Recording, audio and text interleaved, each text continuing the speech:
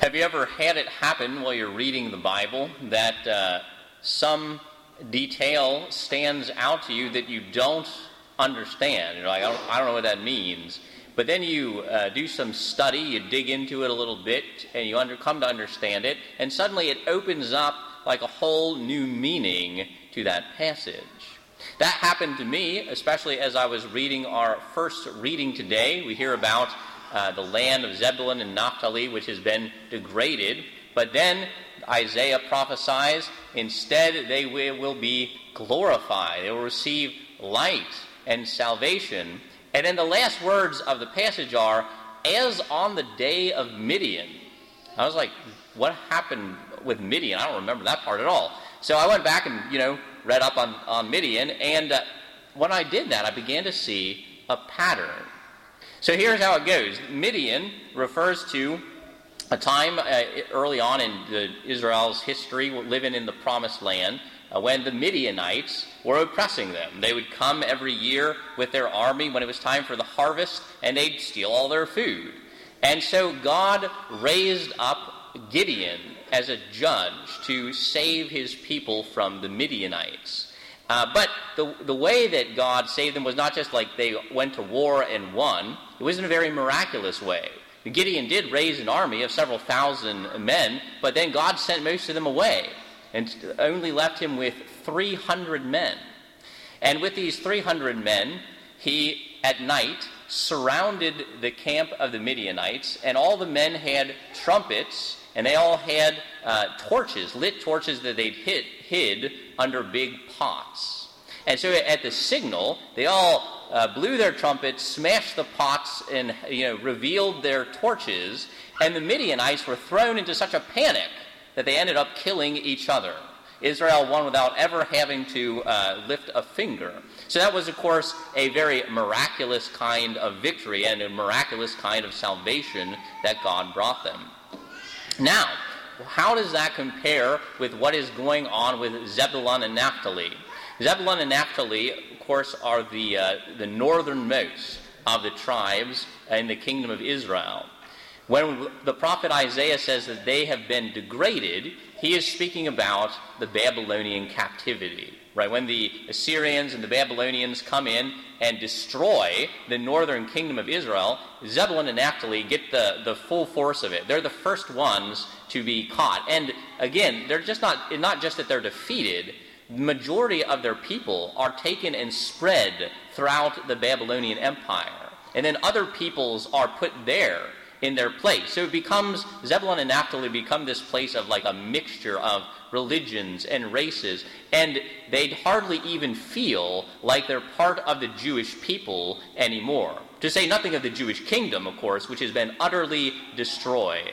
So that's the state of Zebulun and Naphtali, right? It's in a sense much worse than what happened with the Midianites, because they're not just being oppressed. They have been, in a very real way, completely destroyed and conquered.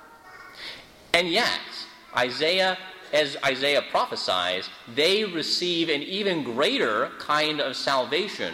Because what happens? As we hear in the gospel, Jesus begins to preach the kingdom there, in the land of Zebulun and Naphtali. In that place where the kingdom had been utterly destroyed, where everything had been taken from them, now a new and a greater kingdom is being given to them. They receive, as Isaiah sees, an abundance, not of earthly things, but of even greater things, of spiritual realities. So you see how it gets even bigger and better. The desolation is worse, but the salvation is greater. And because I was seeing that pattern then with Midian and then with Zebulun and Naphtali, I couldn't help but see again that same pattern repeated in our own day. Because I think there is a real sense in our own country today in which we have experienced an even greater degradation and desolation than Zebulun and Naphtali. They were destroyed from enemies without. But today, in our country, we are destroying ourselves from within because of abortion. We are killing our very own children. These 6 roses here before the ambo represent 6 million children who have died in our country through legalized abortion. And so you see how that is, in a real sense, worse. We're in a worse position. Mother Teresa used to say a country that kills its children is a country without hope. It may seem that we are without hope sometimes in this great fight against abortion. But for just the same reason that this is worse, that this is a kind of worse situation to be in, I firmly believe that the salvation that Jesus can bring about in our country will be equally greater. It won't, of course, be the conversion of the pagans or the Jews. That's what happened the first time. Perhaps, dare one hope, it will be the conversion of the church. The conversion of the Christians is really setting the church today on fire as Jesus really intended to be. I mean, I don't know that. That's just my guess. But I believe that Jesus can bring even greater salvation, even greater glory here in our country by overthrowing abortion than he did by giving the kind of new kingdom to his people originally. But I want to end by saying this. I believe that this will not happen until all Christians get themselves together on this issue and on other issues. You know, in our second reading today, St. Paul talks about how even in his day, even in the very beginning of the church, there were these divisions between Christians.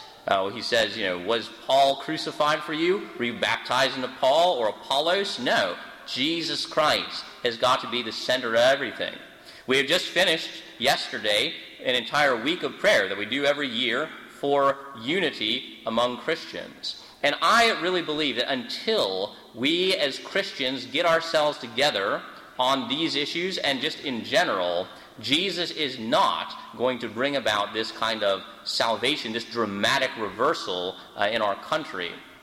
And I think we need to work in 2 ways on Christian unity. First, in a negative way.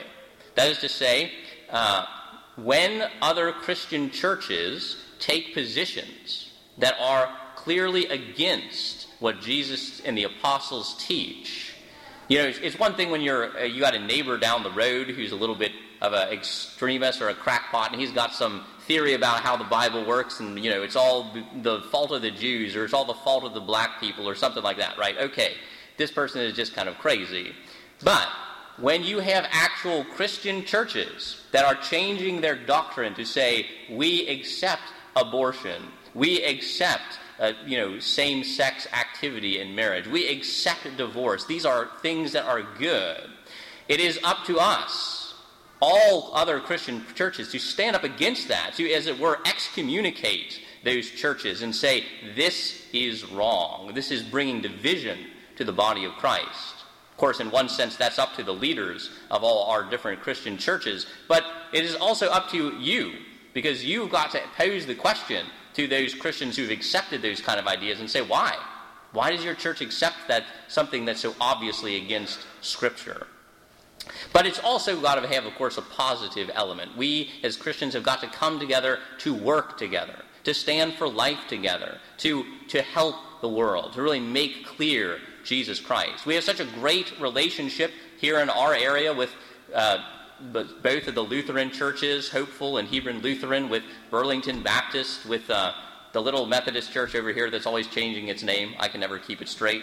But we have a great relationship with those churches in the area. We should continue to work on that and really work and pray for the day when we as Christians can be one. Because again, I firmly believe that until that happens, Jesus will not bring an end to abortion in our country and will not reverse and bring this great glory, this great salvation that he wishes to our country. So until that happens, we got to continue to come each Sunday, each day, here before the Lord, who is the Lord and giver of life, who gives us the bread of life, and pray.